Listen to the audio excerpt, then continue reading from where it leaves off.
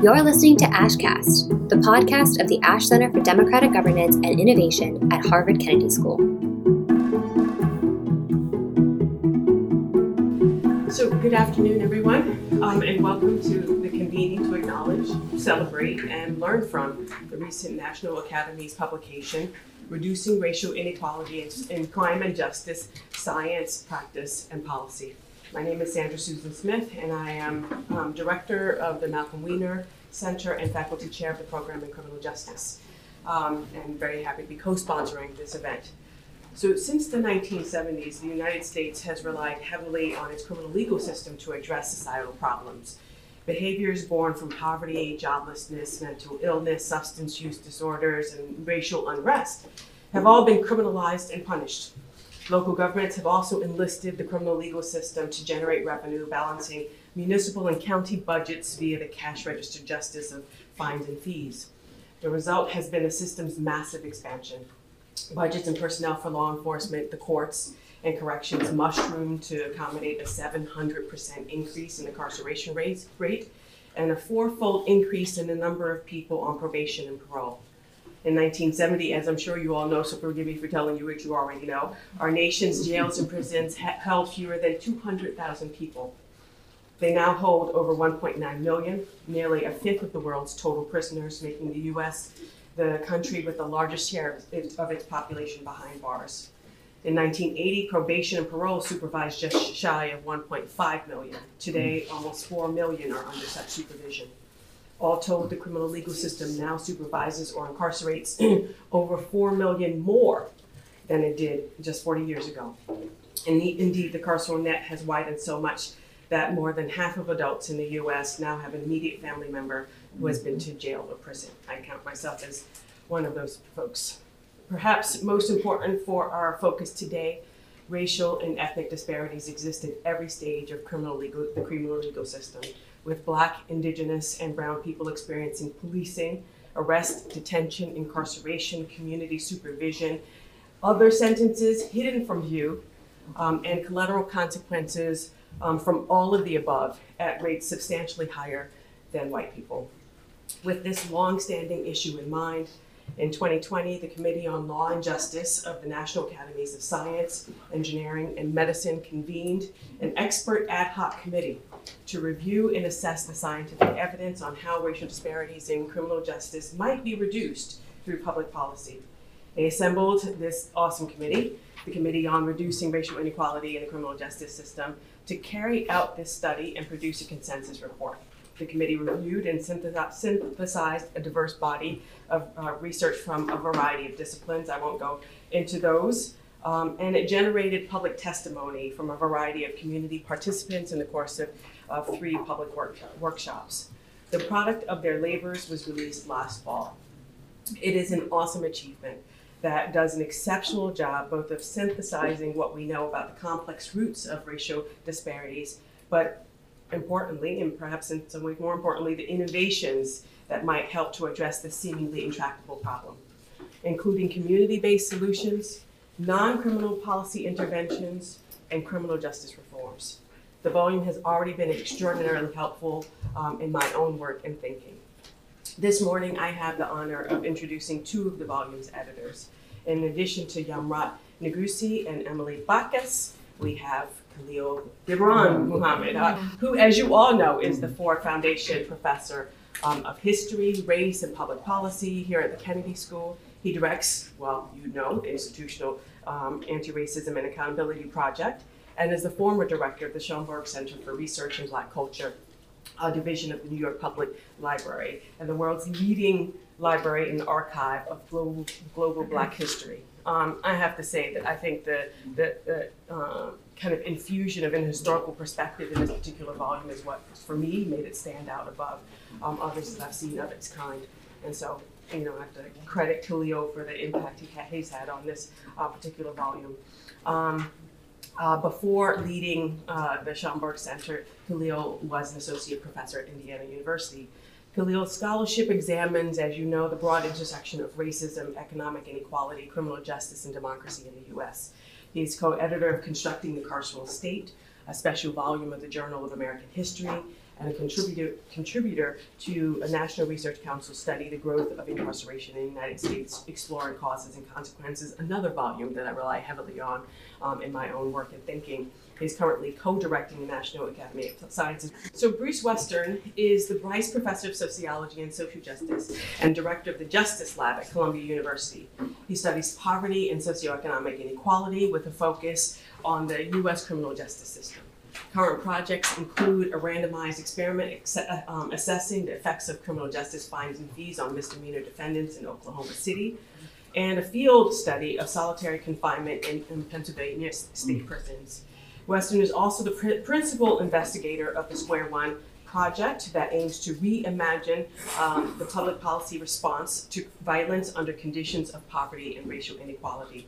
He is everything and everywhere. The co-chair of a National Academy of Sciences panel, this panel in particular, he is the author of Homeward, Life in the Year After Prison, an extraordinarily well-written and text with just really rich and deep insights. I can't recommend it enough if you haven't already read it.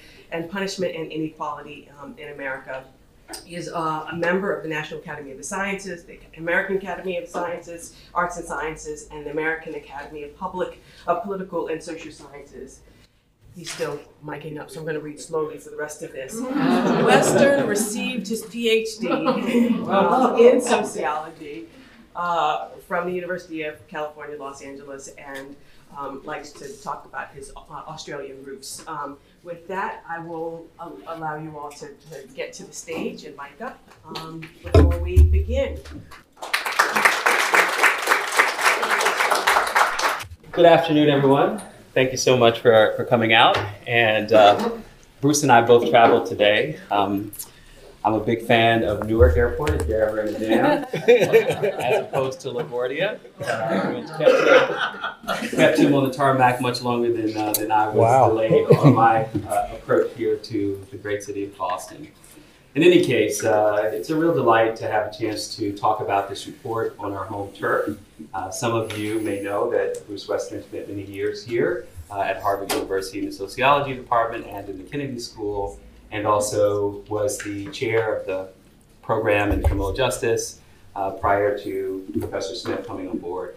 And where did Professor Smith go? Oh, there you are. Thank you so very much for the very warm introduction, and it's great to be able to do this work together across so many disciplines within this complicated space that we occupy.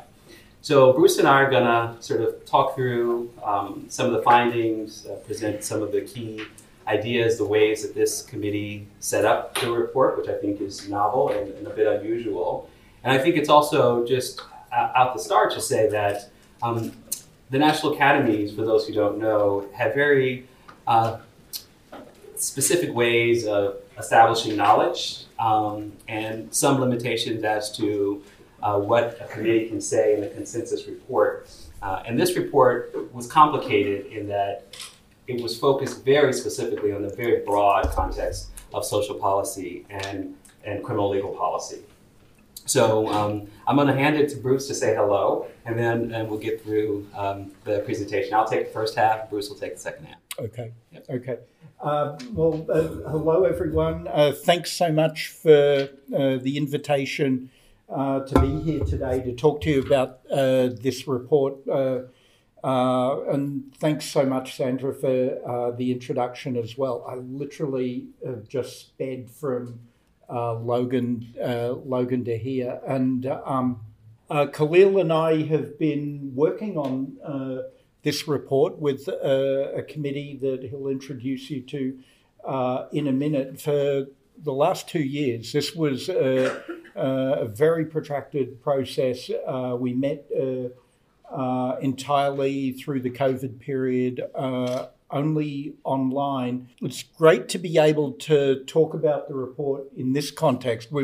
There's a slide deck that you'll see that National Academies prepared, and we'll talk about that today. I hope that is just the jumping off point for a discussion of the process the main findings, the main research recommendations, and where we might go from here.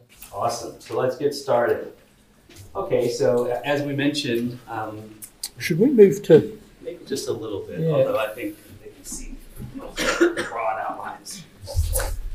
So as you mentioned, the consensus report includes people who are social scientists or practitioners. And here at Harvard, Robert Sampson, who many of you know in the sociology department, played a huge role in contributing to this report.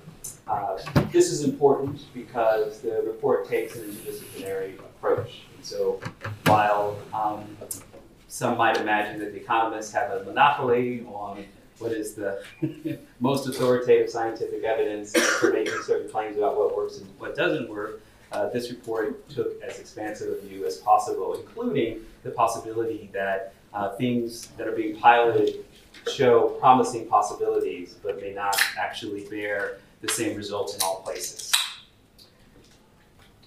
So in general, we emphasize in this report that the criminal justice system is multi-layered and dynamic. And any effort to approach this system from a singular point of contact will likely lead to failure if the effort is to make scalable and substantial change. And indeed, at multiple steps along the way, the consequences of contact within that system worsen based on our findings. So we want to emphasize that the dynamism and the complex relationships between pretrial detention and police involvement, along with sentencing, incarceration, and post-release supervision, are all things that operate within both the system itself, but also are feeding and responding to broader problems of social inequalities and structural racism. And so, as you know here, criminal justice reform alone is not enough. We'll talk about the way this report is set up. The first half being the kind of diagnostic, meaning how did we get here, which has a huge interesting component of historical forces that we see as direct contributing factors to contemporary problems of structural racism and inequality. And then the second half of the report being a set of potential interventions, some that exist within the system, some that exist in the realm of social policy. And so racial inequality, as I've suggested already, is cumulative. The effect of procedures, decisions, and rules governing the interlocking agencies from police to corrections that comprise the criminal justice system. Of course, what has driven a lot of attention to this topic in more recent years have been the high-profile nature of instances of the killings of unarmed citizens and residents of this country. These police stops that lead to lethal use of force are, of course, just a small tip of a much larger iceberg, which contributes to day-to-day contact in communities often that are populated by people of color. And so whether or not it is walking or biking or vehicle stops, the relationship of police stops as a significant point of contact within the system is a huge driver of inequality itself. This is a graphic which helps to at least understand how the committee itself approached the dynamism of the system and the multiple layers that are included here. Things such as stop and search and the use of force, arrests themselves for serious and nonviolent offenses, pretrial detention, which is indeed a specialization for Professor Smith and the work that she's already cited. I encourage those of you here interested in that space. And just to point out, in a moment where reform itself is shifting in ways that may suggest stalling, a lot of the research around the importance of bail reform, that is to eliminate cash bail in particular, or to restrict the number of people detained pre-trial, that evidence hasn't changed, but the politics have changed around it.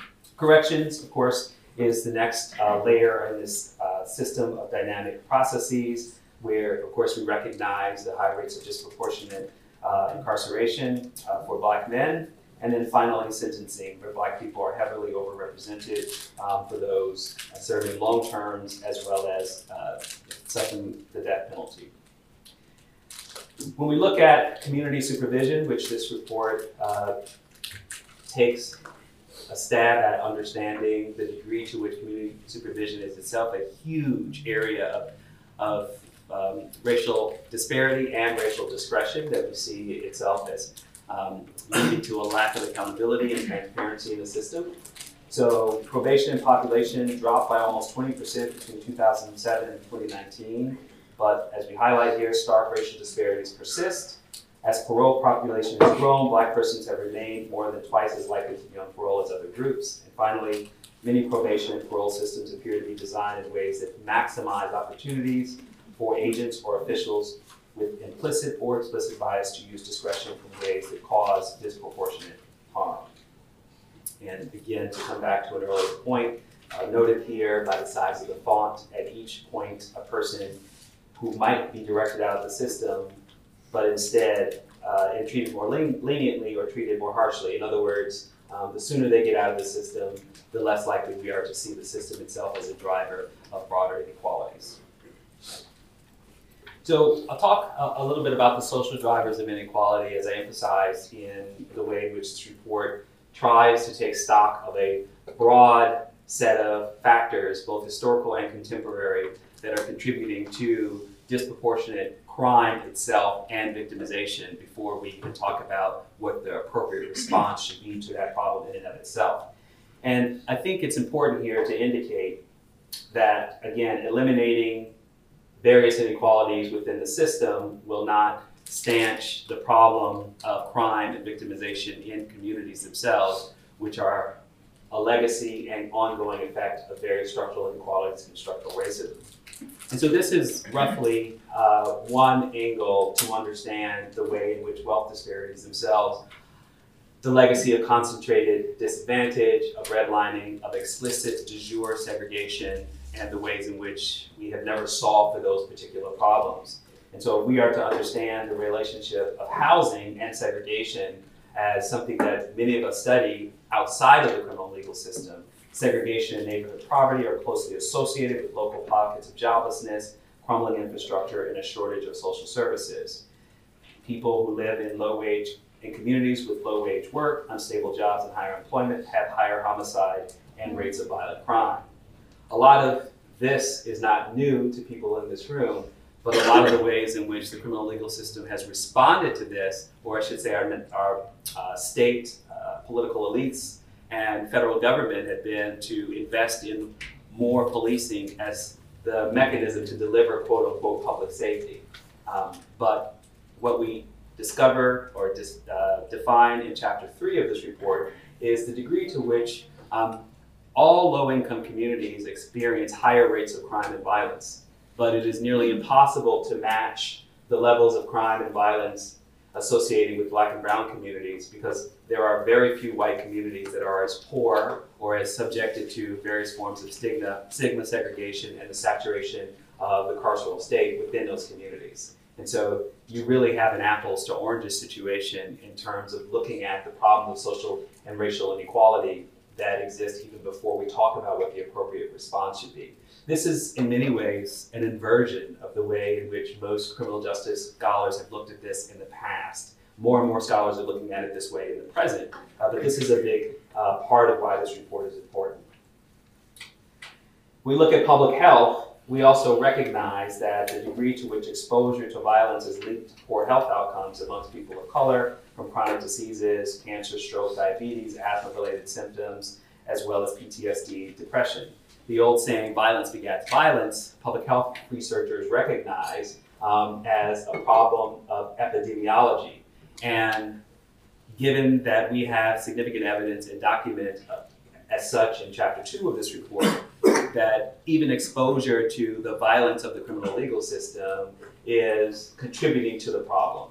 And so we want to identify connections and disparities that exist between the mechanisms of violence. And we also want to talk about public health exposure to the toxicity of environmental racism, which we also recognize, particularly lead exposure through research has contributed to disproportionate criminal offending as a result of that. And finally, the health disparities present among Black, Latino, Native American populations compound the detrimental health effects of having more contact with the justice system. COVID-19 and Bruce worked on a particular report around this, laid bare just how much the intersection of exposure to poor public health infrastructure, i.e. the jail or prison itself, is a contributing factor to poor health outcomes for those who are experiencing the system. And racial disparities in homicide victims. So disparities among those who are victims of homicide have grown since 2010, with Black Americans, Native Americans, and Latinos at higher risk of being homicide victims than whites and others. These disparities grew as homicide rates rose sharply from 2014 to 2016, and again between 2019 and the present. Murders involving Blacks and Hispanic victims are notably less likely to be cleared by arrest relative to murders involving white victims. I am not going to read this one because it's more of the same, but just want to lift up the way that the report walks through how these problems within our social policy arena are contributing factors. And the one thing that I should mention as the historian, along with Elizabeth Hinton, in this report, is that we recognize as a consensus body, as a committee itself, that history is both a contributing factor to defining such contexts like segregation, which is a stark reality in the United States presently, the legacy effects and ongoing problems of zoning or mortgage discrimination and other features that the report points to are here very present. But we also use history, and particularly Chapter 5 of this report, to make light of past reform efforts that we see the limitations of the choices made, particularly by federal officials, in pursuing a kind of half-hearted root causes approach to these changes. Because we recognize that the implications of this report are that this is largely making a case for that root causes need to be critical to the approach that we take here. Having a little bit, yeah, if you could just put it back on slideshow. And so I did want to mention here that while no one on the committee has expertise in the field of education, except one member, Derek Neal, an economist at the University of Chicago, we recognize that in the broad scheme of things, the school-to-prison pipeline itself, the use and choice of school resources officers in prison, and certain interventions that we know work but are less prominent in the field of reform, such as Head Start, we see in this report as an important part of the conversation for the scalable change and reform that we believe needs to happen. And finally, just to illustrate how we graphically think about the relationship between these various drivers, from social drivers to public safety and criminal involvement to criminal justice drivers, all working in a kind of villainous feedback loop, the opposite virtuous. Here, where racial inequality and structural racism are reinforced in this system as each of these factors continue to feed on each other, given what we know and have documented in this report. And with that, I'm going to turn it over to Bruce. Bruce, do you want this little cheat sheet? Yeah, sure. This is we have. Just tap it for the next one. Just tap it. And I'll hit this for you. With two versions of the slide deck that NAS helped create for us. And this is the one I'm less familiar with. This is like the full one. So the first half of the report, which Khalil just described, documents the research on racial inequalities in crime and criminal justice involvement and the social context for those inequalities. The second half of the report is recommendations. What do we do on the basis of the research evidence to reduce racial inequality? And so that's the piece that I'm going to talk about. And we'll see that this discussion is broken up into three parts. There are reforms within the system itself, but as Khalil was saying, by themselves, those reforms are not sufficient. We also need to make investments in communities and public space within communities, and look at community-based sources of safety. And we also need to look at improving material well-being in communities. So they're the three big chunks of a policy change that the report discusses. So if I just tap this, it advances. Ah, cool. What sorts of criminal justice reforms could meaningfully reduce racial inequality? And in general, the committee looked at two kinds of reforms. One kind was specifically focused on differential treatment by line officers, line judges in the various stages of criminal processing. So we're thinking about things like anti-bias training or body-worn cameras, which is a way of increasing police accountability. That's one set of strategies.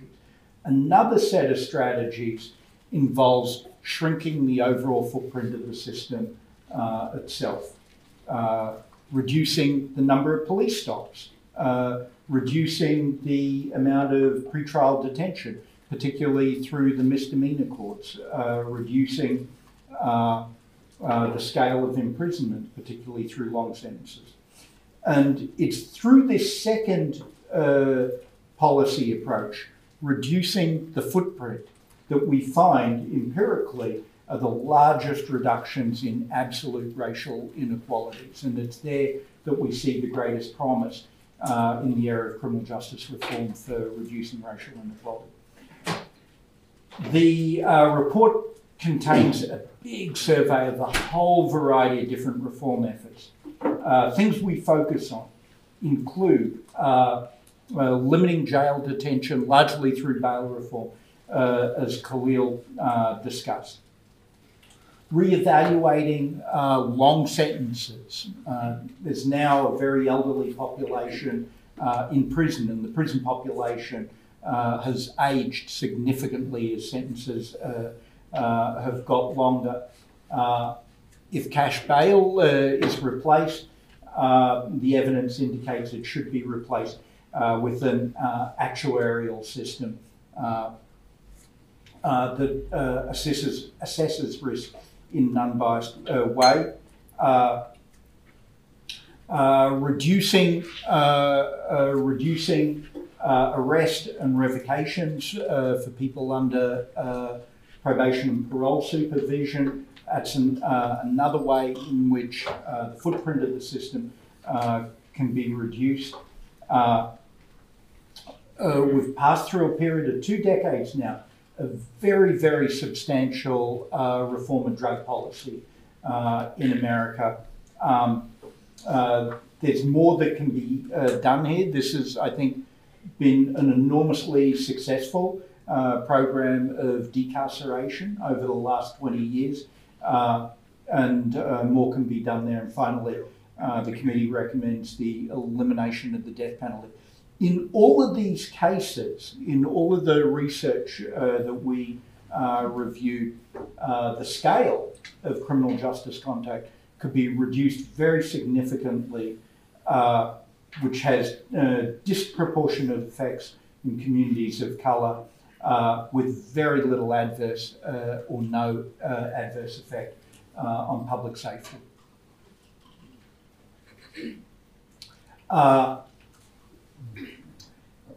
The committee then turned its attention to the community context of crime, and I think in our understanding of what makes for a safe community, particularly in a social world with contexts of deeply concentrated poverty associated with racial segregation. We saw significant sources of community safety in what sociologists have called collective efficacy. And this involves levels of trust among community members to help each other and provide informal social control, bonds of informal social control in communities. That's an important source of safety. If the community itself is a source of safety rather than police and prisons, then the community is also a point at which public policy intervention can make a real difference. And there's a discussion of how public policy can support community safety, in part by building collective efficacy.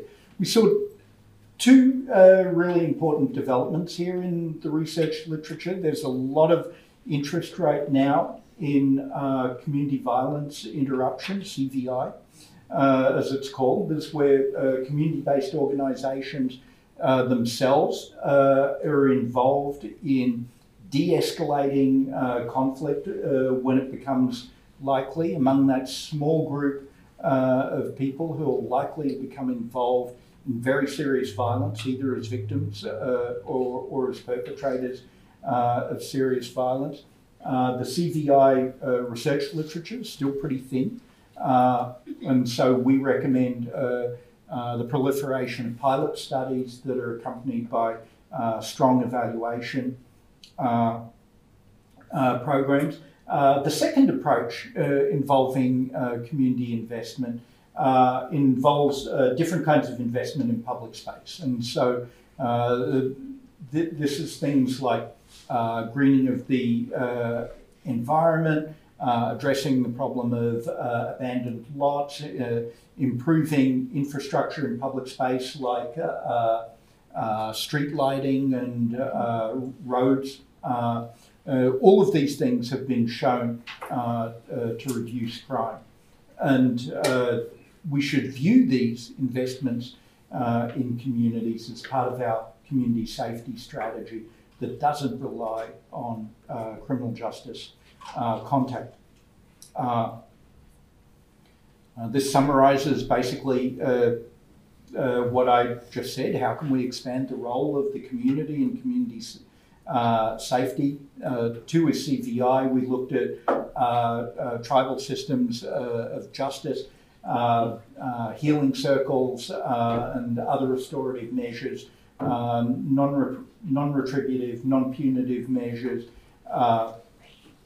And there's a promising research literature around tribal justice systems. And the first thing on this slide is expanded systems of community accountability, in which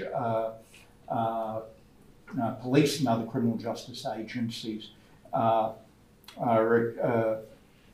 accountable to community organisations of different kinds.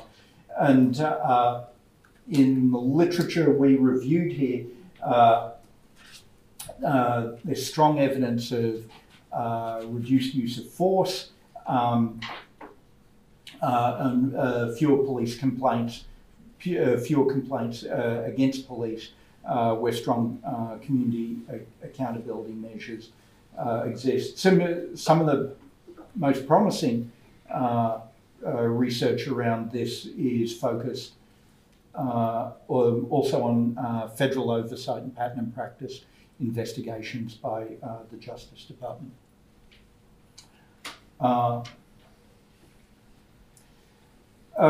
Throughout our investigation of policy recommendations that were grounded in the empirical research, we always try to be guided by four general principles, and I think this provides a framework for thinking about policy recommendations in this area to begin with. First is reckoning and reconciliation. And the idea here is that a consideration of history and an acknowledgement of past harm sets the stage for thinking more ambitiously, more structurally, aspirationally about reducing racial inequality in the project of policy change. Participation, accountability, and transparency, some of the most egregious failures, some of the most egregious examples of racial inequality in the criminal justice system involve failures of accountability. The other side of the coin of expanding accountability involves power sharing, elevating community voice. And we recognise the criminal justice policy is predominantly a local affair, and there's enormous heterogeneity in communities, and policy change is not going to look the same everywhere. Every community has its own particular history of racial inequality for which local solutions are important. Some of this is repeating what I've said. I wonder if we should push it forward. Yep. This being the National Academies report. Oh, this is mine. Oh, you want to go back to that? Yeah. Can we do it? Yeah. This being the National Academies report, of course, we can't finish up without saying something about implications for research. And research has an important role to play in reducing racial inequality.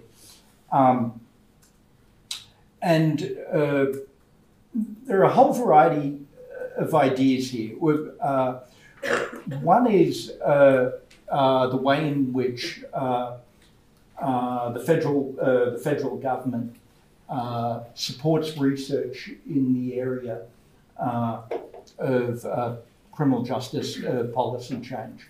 And overwhelmingly, and in the history that Khalil described, so much of the strategy of DOJ funding to localities has been really to law enforcement, to police departments and sheriff's offices.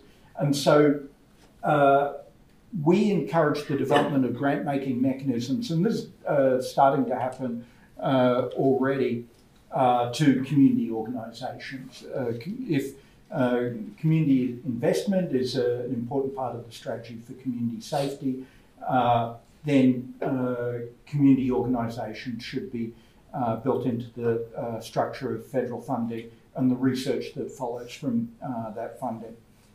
Data collection should be changed.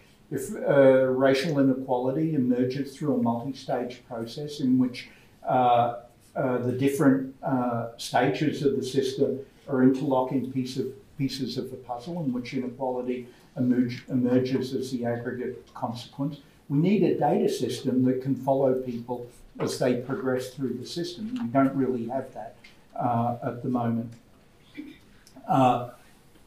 And who are our partners in this process? Instead of this space being who are the partners to researchers in this process, instead of law enforcement and other criminal justice agencies monopolising this space,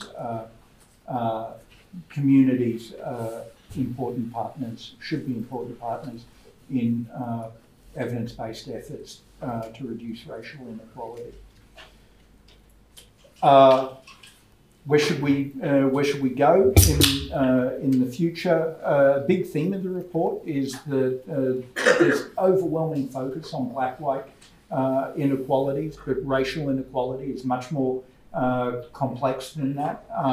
There are really critical research gaps, particularly around Indigenous communities, and this is an area that is really ripe and urgent for expansion. We should study the impact of language accessibility, including how language barriers for limited English proficient populations limit access to justice. And we need to expand the research around community-based alternatives for safety. Finish up by acknowledging our sponsors that supported this effort. This report was a long time in the making. There have been many National Academies reports on different aspects of criminal justice policy that have delved into the problem of racial inequality to varying degree. This is the first report that focused in a sustained way on assembling all of the research that we have on racial inequality and making recommendations. This was a decades-long effort to develop a charge around this topic, and we're very grateful for all of the foundation support that we received.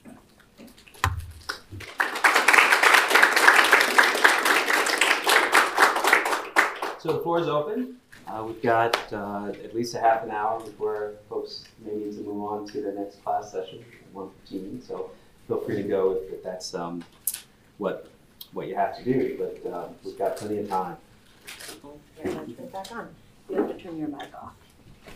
You mentioned in the section about just like the impact of the jail system, just the health impacts, and I think that's a little bit counterintuitive to what a lot of people say, especially for like the underhoused and unhoused populations, about like, oh, at least it's a warm bed and it's food.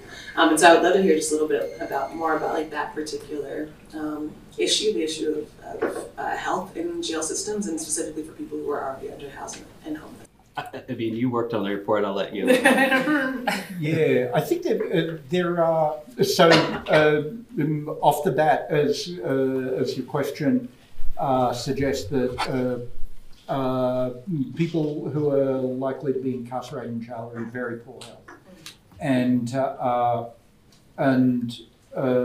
partly this is diseases of poverty, high rates of disability, asthma, obesity, things like that.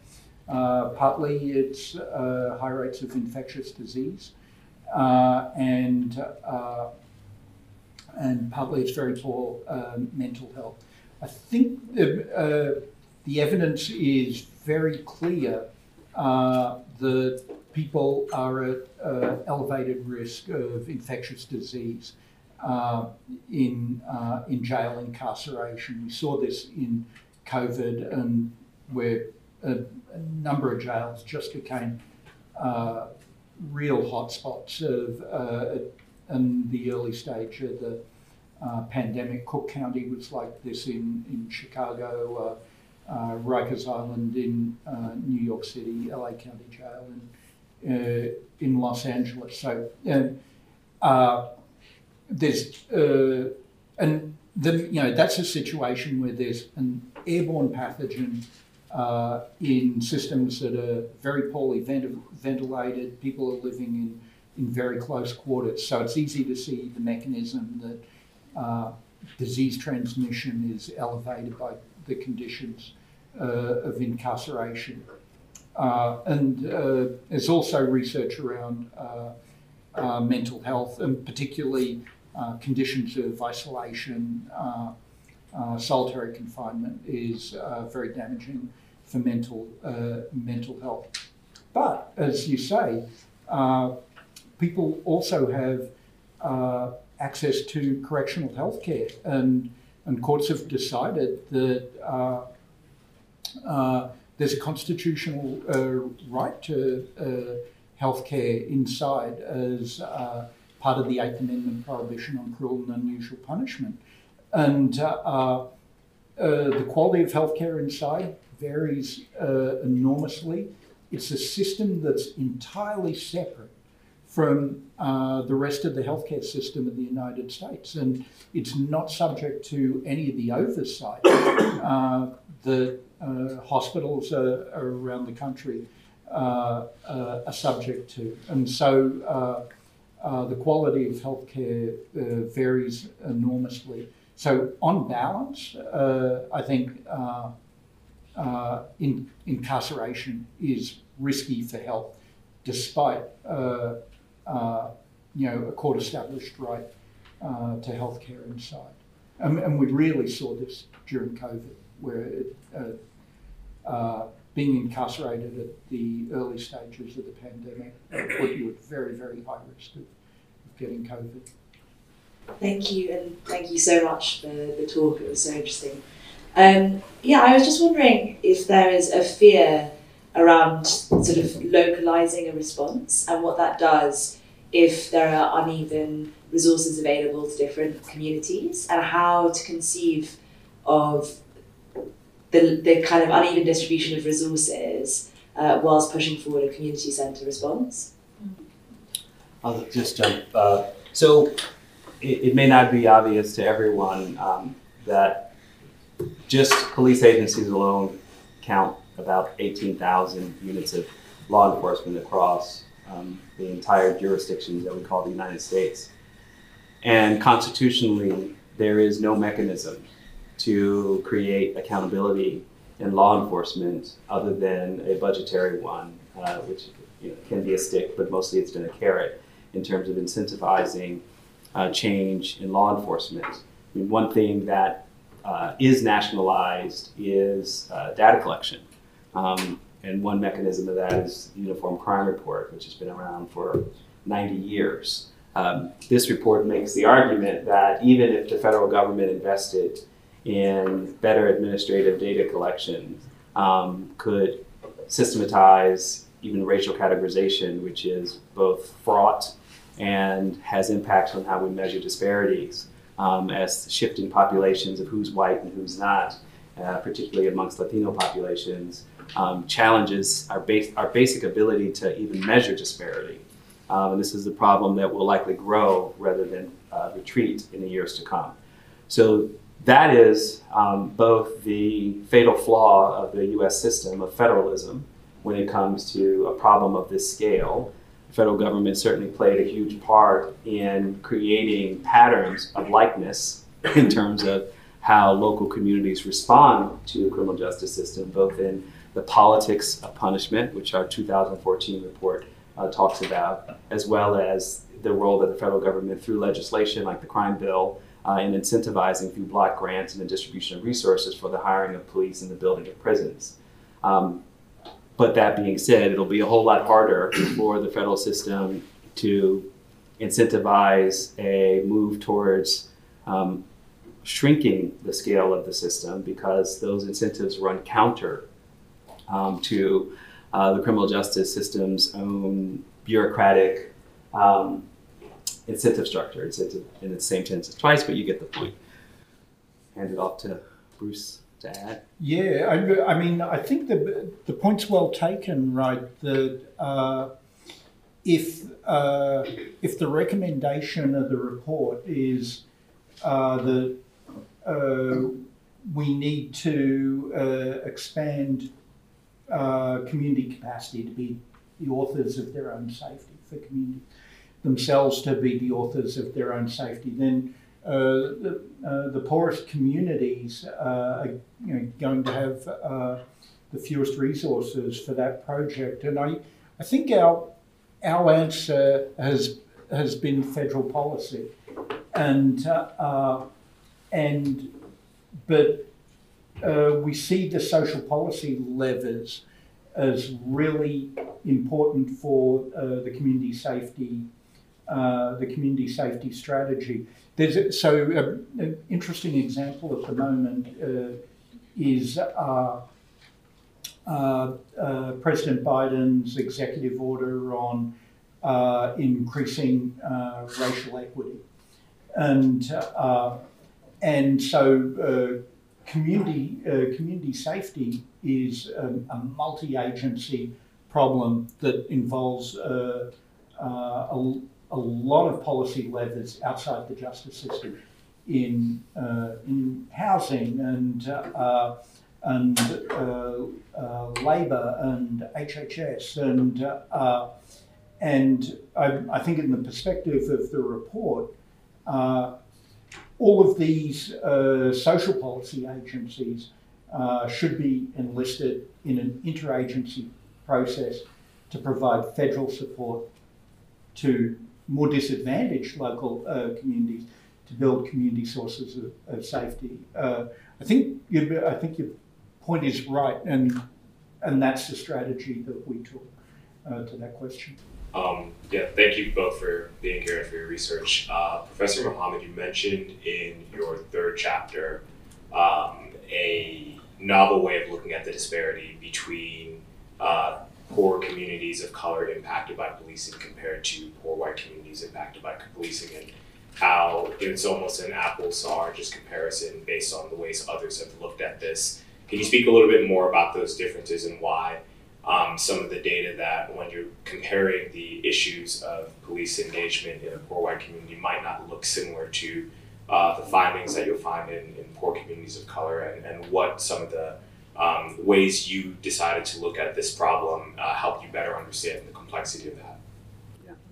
So one little caveat, the report makes visible a body of research that isn't novel per se, just not often put in the service of this discussion about what is driving crime in communities and what we ought to do about it. And so that chapter 3, summarizes or synthesizes the research that makes a fairly straightforward claim based on the evidence, which is that low-income communities are more likely to have higher rates of crime and violence, period.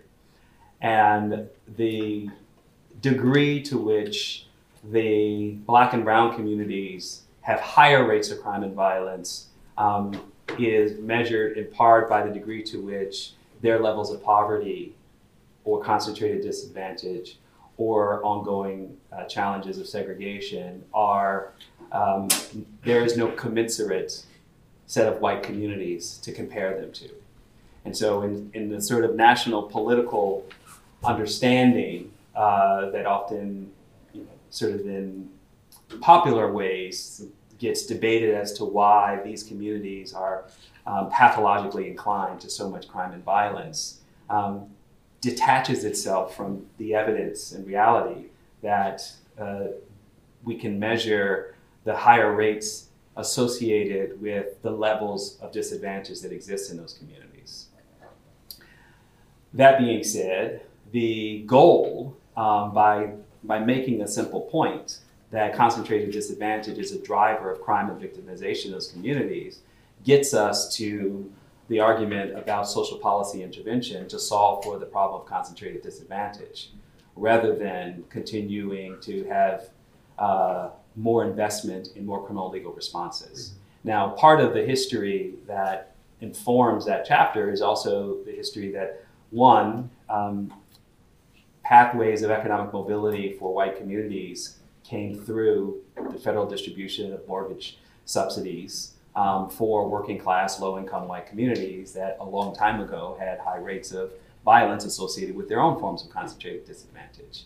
And that history that produced the systemic exclusion of Black and brown communities from those very benefits, what we euphemistically describe as redlining, leaves us with a very clear policy choice not to apply social policy to low-income Black and brown communities over the course of most of the 20th century, and instead to invest more and more in policing and prisons to respond to their levels of low-income realities.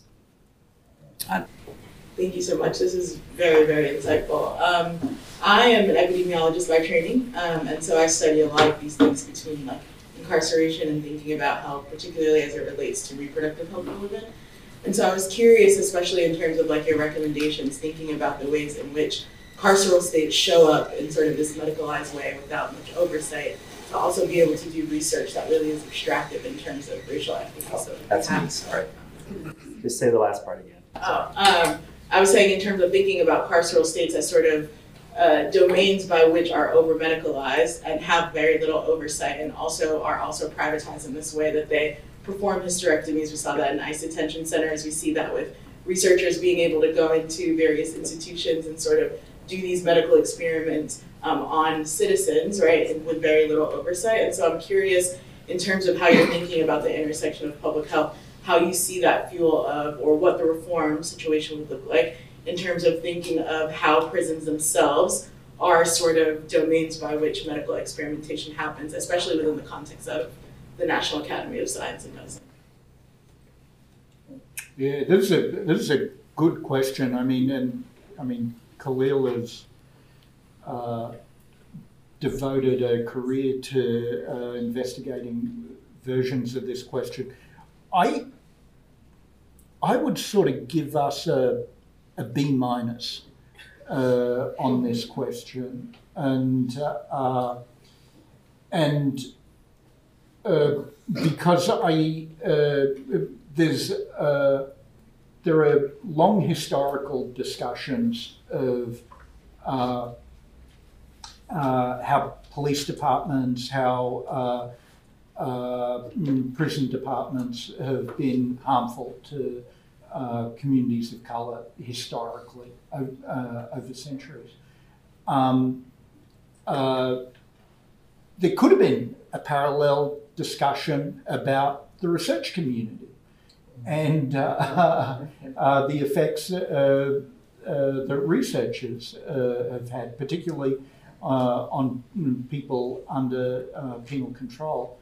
And we did not go that far. And that's a real absence in the report. We did talk about the importance of a different kind of relationship between the research community and local communities in which the criminal justice footprint falls most heavily. And instead of and I think the implication, certainly, maybe we say it directly in the report too, is that whereas researchers have often had a very cozy relationship with police and DOC and so on, we should develop similar research partnerships with community organisations as well. So I think we're acknowledging the limitations and perhaps the harms of research historically, but we don't do a deep dive. And so I think then I sort of come out as a B- on this question. Yeah. I mean, just to emphasize the point, I mean, this is where some of the constraints of the process that we are bound by within the National Academy's protocols limit certain kinds of, one, if the research on the researcher's own failings is not there, except for, a few radicals like myself, then it's not going to show up in a report like this. I will say, though, this is an opportunity to emphasize, again, a kind of simple framing for this report. And while you could see this presentation and think, oh, well, there was no grand thing I didn't already know or hadn't heard of. It is the basic point that to solve the problem you described means fewer people go in the system in the first place, which is a pretty radical departure from the way in which the research community has often tried to fix the system to be more efficient, to be fairer, to be quote unquote more just. But this is where history is helpful in this case, and the research that we did draw upon in this case is we express a fair amount of skepticism that this system can solve these problems in the absence of limiting the circumstances that drive people to engage in harmful behavior, whether it's personal or community-based, before law enforcement ever shows up in the first place. Yeah, I think if we had a really, particularly through the process of the National Academy's report, so you got 20 people in a room who have to arrive at consensus on a very broad survey of research. I think to have a detailed consideration of trade-offs would need a really detailed understanding of benefits and costs, and we don't quite have that. Like the research base isn't there, partly for the kinds of reasons that Khalil described. And so in the deliberative process of the committee, we took the approach of presenting alternatives. And I think there are some people on the committee who would see community-based approaches as having a really great rate of return and justice reform approaches as not providing the bang for buck. But there are other people on the committee who would have different views. And the way we sort of navigated that, I think, was presenting alternatives. I think it wasn't a bad place to land. I think we do need to know more about CVI and, for instance, and other kinds of community investments.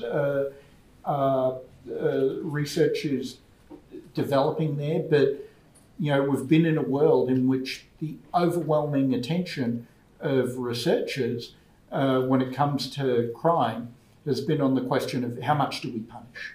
Right, that question has sort of dominated the research approach, and I think this report is both trying to expand the research agenda and the menu of policy alternatives. I don't know if that's punting a bit on the question, but I'll just add a brief coda. The 2014 report on the growth of incarceration and the collateral consequences documented very clearly the harmful effects of this level of incarceration that really are inconsistent with the very constitutional principles by which the criminal justice system operates. Mm-hmm. And the question in this report about how to consider possible solutions to reducing the scale of racial inequality in the system defined a set of possible outcomes that cannot meet rigorous research standards as they currently exist. But the question that helped us to see this process through was, we have lots of evidence of how this system is failing, and yet by virtue of policy and politics and inertia, a lot of people are okay with that. We have evidence, limited though it may be, of the possibilities for change, and all of a sudden we have to have the highest standards of evidence before we make a change. So that is the tension that exists off the page in this report, but it is the one that a skeptic would bring to say, well, we don't know enough about community violence interruptions, show us the evidence. And yet it's not clear that most police agencies operating on the cover of legitimacy have very much evidence to support what they do. So we can't actually leave it to a single standard of rigorous scientific evidence to get our way out of this, because it wasn't a single standard of scientific evidence that got us into this mess. Thank you so much, Samantha Lakin, and I teach in the Conflict Resolution Department at UMass Boston. On the radio last night, I learned I could make more working entry level at the Department of Corrections than I would sure in the program. So just a data point for everyone. Thank you so much for sharing this, and the ways of thinking about the shifts toward approach, I think is really, really important to just call out and have. My question also comes off of sort of this type 1, type 2 error. Maybe an economist would love that, but in terms of not knowing enough or not having enough data about community interventions and the efficacy, et cetera, just going back to the things that it's based on, building trust, basically asking a community that's potentially been victimized over and over again, or has experienced a particular trauma that's led to an incarceration or some other kind of, issue there, how, I think this goes back into the social change, how do you envision sort of that taking place so that, I think one of the biggest questions is community-based initiatives are not a viable option because of the risks that are associated with building community trust that is sustainable, that doesn't lead to basically slip up, right? More violence. So building up those systems, I think, are really challenging. And I wanted to ask, again, the things that are less able to be defined. How would you, or how does the report sort of see that? I believe they are fully viable options, in addition to the resource question, but then again, what about these questions of feelings of victimization, of marginalization, of expectation, all of that again really can't measure, at least not right now. Thank you. Just a sort of couple quick thoughts. So in chapter 6, we take on this question. And first of all, what I did not mention at the start is that we had a very robust public engagement process when the committee began its work, and included multiple gatherings of public workshops to hear from a range of stakeholders within the criminal legal system, which included people doing community-based work, some of it in the formal sense of community violence interruption, others of it revolving around restorative justice, particularly amongst Indigenous practitioners. We heard from people doing domestic violence work. We talked to survivors of violence, as well as survivors of violence and advocates of change within the criminal legal system. And I say all that to say that the many different stakeholders shared in common a commitment to a basic notion that the criminal legal system consistently fails to deliver what people need to heal, to feel safe, to become more productive and more connected to their communities. So what this chapter argues for and what the report recommends is much more commitment. One, Bruce already mentioned, to testing through piloting things that are already happening in those communities. Two, just a complete reorientation of how the research community itself understands how communities should have a voice in defining safety. And then three, developing research protocols to be able to more effectively measure the heterogeneity which exists within those communities, which is not unified and often does not have consensus, and very demonstrably includes people who believe in more reform and those who believe in more policing to deliver public safety. So we are mindful that defining community in and of itself is quite difficult.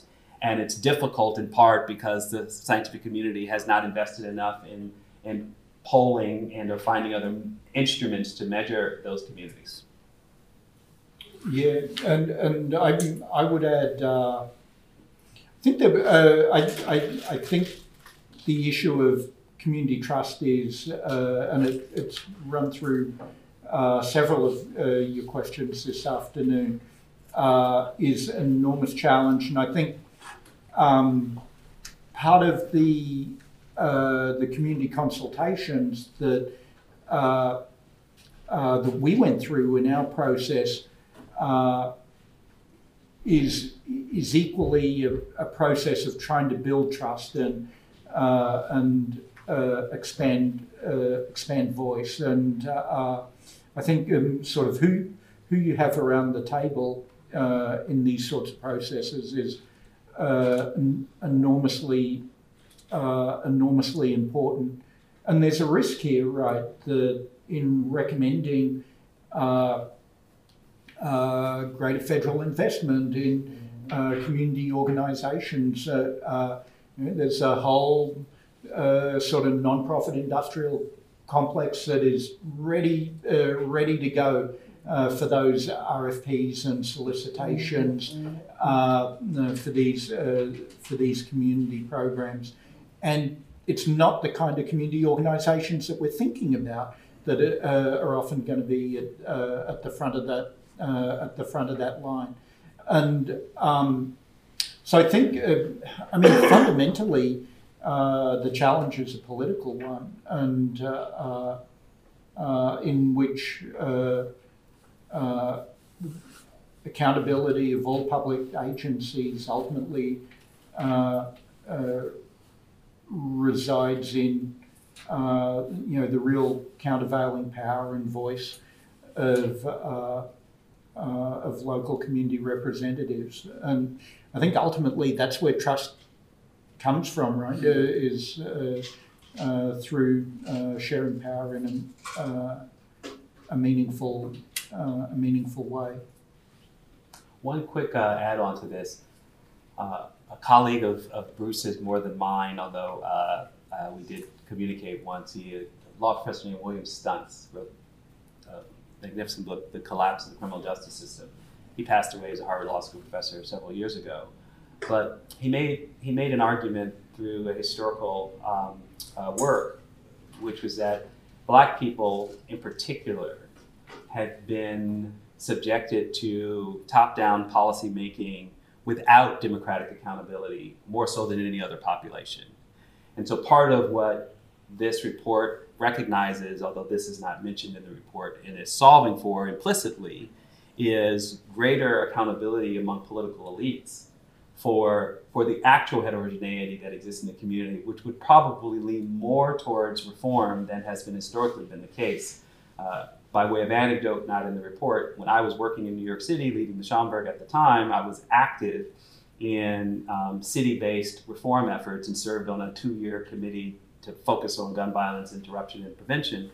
And it was obvious, based on who was sitting around the table, that the city of New York had consistently listened to the punitive voice of the Black community to justify its policies, in this case of stop, question, and frisk, against the voices of many more community representatives at this table saying, we don't need more heavy-handed policing and abusive policing in communities. We need X, Y, Z. And so that is partly both the legacy effect of really not paying much attention to what Black people want other than when it suits the agenda of policy and political elites. Thank you very much. I'm Professor Tomé. I'm professor for political science in Paris and here for the term. And my neighbor. My office neighbor. Exactly.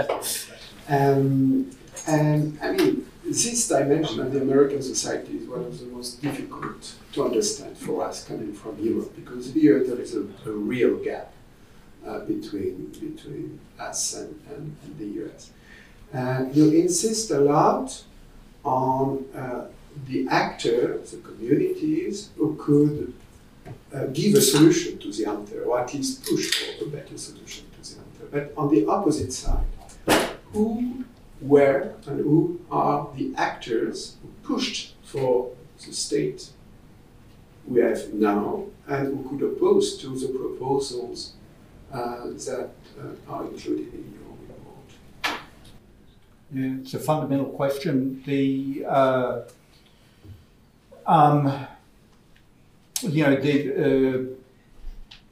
history of the emergence of mass incarceration, mass criminalization is told briefly in the report.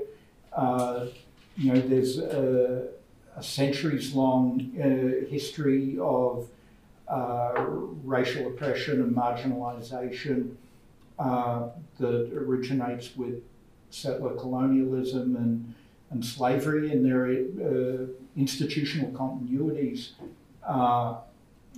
through after Reconstruction, through Jim Crow. Racial disparities in incarceration grow continuously over a century, through the 20th century, as the modern prison system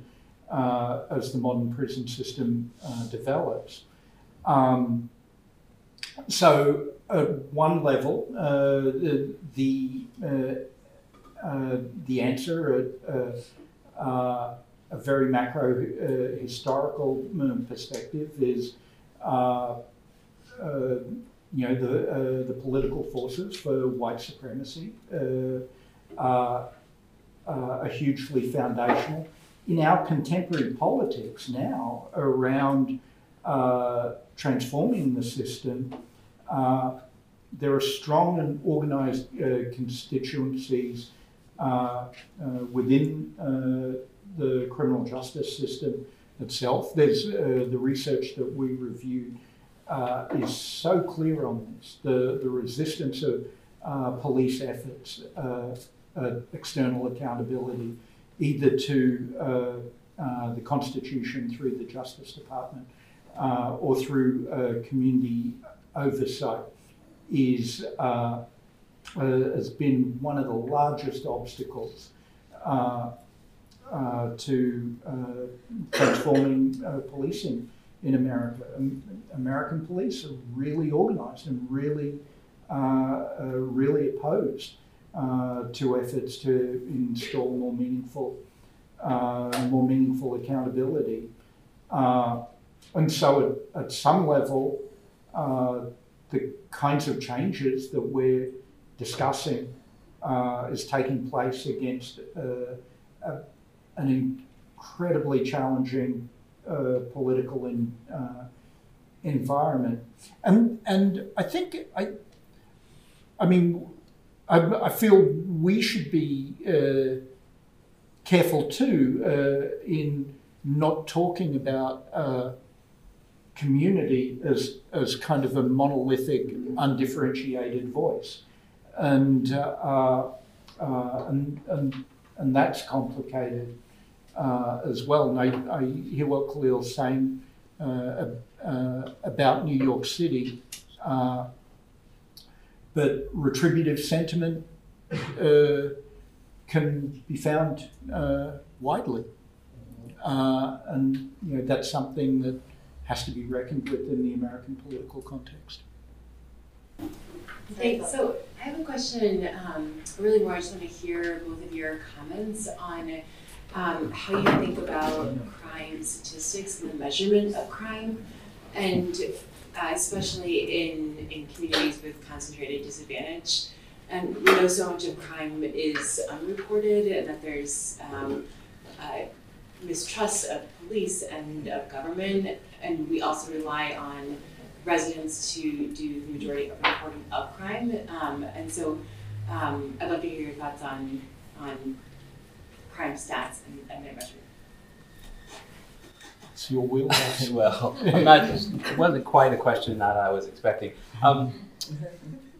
So we over-index behavior that is criminalized, some of which actually is law-breaking, some of which is not, like contempt of cop is not actually against the law, meaning expressing one's First Amendment rights to protest the presence or inquisition of an officer who doesn't actually have permission to stop you is not against the law, but it's treated as such and often results in a disorderly conduct or resisting arrest charge, which then justifies the initial intrusion of privacy in the first place. So there's a universe of things that show up as an arrest or as some kind of criminal contact or law enforcement contact, including in the traffic system. We have a long body of research, or a huge body of research on pretextual stops, which are at best attempts to identify petty offenses. The classic, I don't know where you're from, if you know all of this or not, but the classic offense for those who don't would be tinted windows, which is not only infinitely arbitrary, because they're not by definition against the law up to a certain point of light opacity. But by the book, they were never really the problem of public safety or even traffic safety. They were, this is an opportunity to stop a motorist in an effort to search for contraband. So we have this, this artifact of all this activity, and the statistics are the artifact, that then drive policy choices which are self-reinforcing. And the fact that so much of this activity by the state is concentrated in low-income communities of color then just simply reinforces both the stigma and the budgetary decision to do even more of it. And you just get this vicious cycle that plays out. By the same token, the reverse is also true. Where low-income white communities are overwhelmingly non-urban, the state has far fewer resources dedicated to this kind of heavy-handed surveillance and pretextual stopping of those communities. And so there's a universe of activity that the state not only is not interested in, aware of, doesn't have the actual infrastructure or capacity to engage in it. The last thing on this point, which is something that is unusual to most people, our report in Chapter 2 looked at calls for service. And one of the mythologies, popular myths in the Black community about the underreporting of criminal activity or the failure to clear violence in the community is this broken, distrustful relationship between members of the Black community and law enforcement, which result in non-compliance or participation in criminal investigation. And the report finds that Black people are most likely to call for service in the event of criminal victimization across, if I have this right, Bruce, both property and violent crimes across all racial categories, which defies what the stereotype, in popular language would be snitching stereotype, but also suggests that you have a dual contradictory problem. You have Black people actually calling for help when they are crime victims, when they're actual crime victims, when an actual law has been broken, and very low levels of success in solving those crimes. And on the other side of the equation, a lot of police activity for non-criminal offenses to anticipate things that haven't happened yet. So if I got any of that wrong, Bruce, correct me. Two quick things I'd want to say is that I do think, and there seems to be strong research consensus around this, that very serious violence, homicides specifically, there seems to be a research consensus that the way we measure it is really tracking something real in communities. The other thing I'd say, which is sort of a point on the other side of the coin, but I think violence very often is, at least in a micro-interactional way, expressions, reflections of differences in social power, and so violence that happens within households, in particular, I think is tremendously poorly measured. Domestic violence, family violence, and completely under-responded to by the system. Family violence lives in the misdemeanor court and rarely rises to the severity of the felony courts. And another way we see the power context of violence matter for its measurement or its non-measurement is the harms caused by the system itself. So levels of victimization in prisons, for example, is very difficult to measure, very difficult to gain public access to. Police use of force, very difficult to measure, very, very difficult to gain public access to. Final short question. It was going to be a two-part question, but I'll make the first part just a brief comment. I didn't hear the word abolition spoken. Those, what is often a critique is, well, what's to replace? It sounded like some of these things that you were talking about in terms of changing the conversation around what does public safety mean and community. That sounded sort of along the way. So that was going to be part A, but there's not time for that. Part B is curious around heterogeneity. Places like Massachusetts in the juvenile justice system has seen over the last 20 years, not a 20 or 40, but an 85% decline in the system size. And I'm just curious, and often juvenile systems sort of, there's a little more play there to try new things, and I'm hoping it's not like where the nadir is starting to come. I'm just curious how the research has talked about how you approached some examples, trying to end on a positive note. Thank you. I'll take the first part on abolition, and Bruce will bring us home. Way outside the scope of this report. So, they're not ready yet. As I said from the start, the report is following protocols established by the national academies, and the extent to which one day there will be a more robust social science literature on abolition, as the extent to which one day we'll see that term show up in the national academies report. So I'll leave it at that. Wow, that's moderate.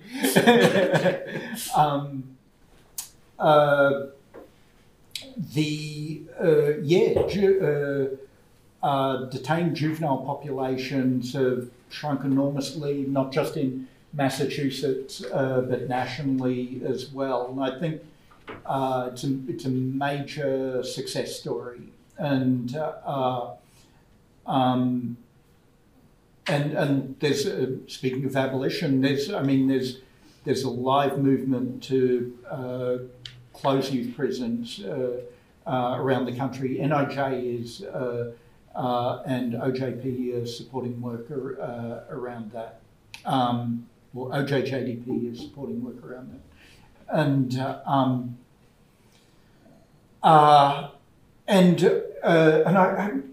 I'm glad you asked that, because I think there were a number of what I think of as success stories like that, like the reduction in juvenile populations, that we took lessons from in trying to make recommendations. And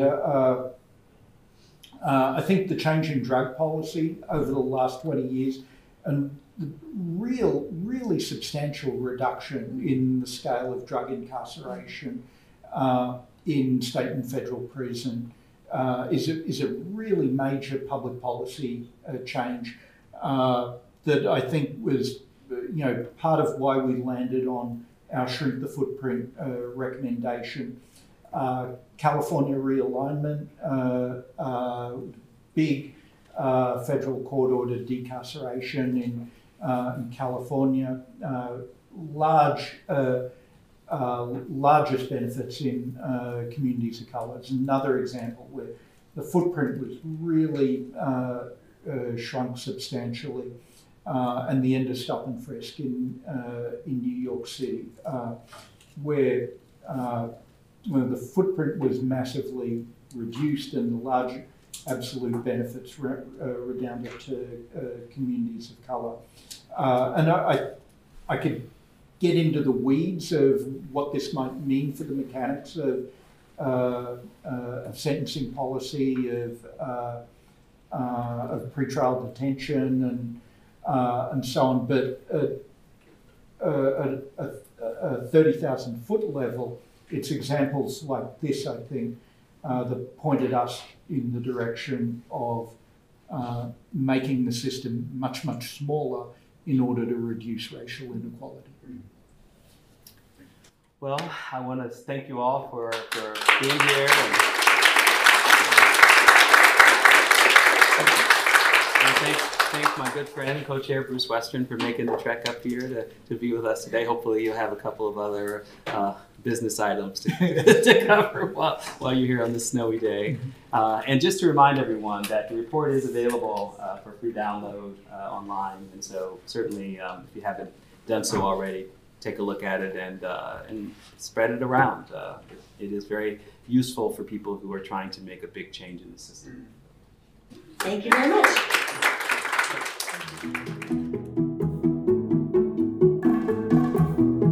You've been listening to AshCast, the Ash Center for Democratic Governance and Innovation's podcast. If you'd like to learn more, please visit ash.harvard.edu or follow the Ash Center on social media at Harvard Ash.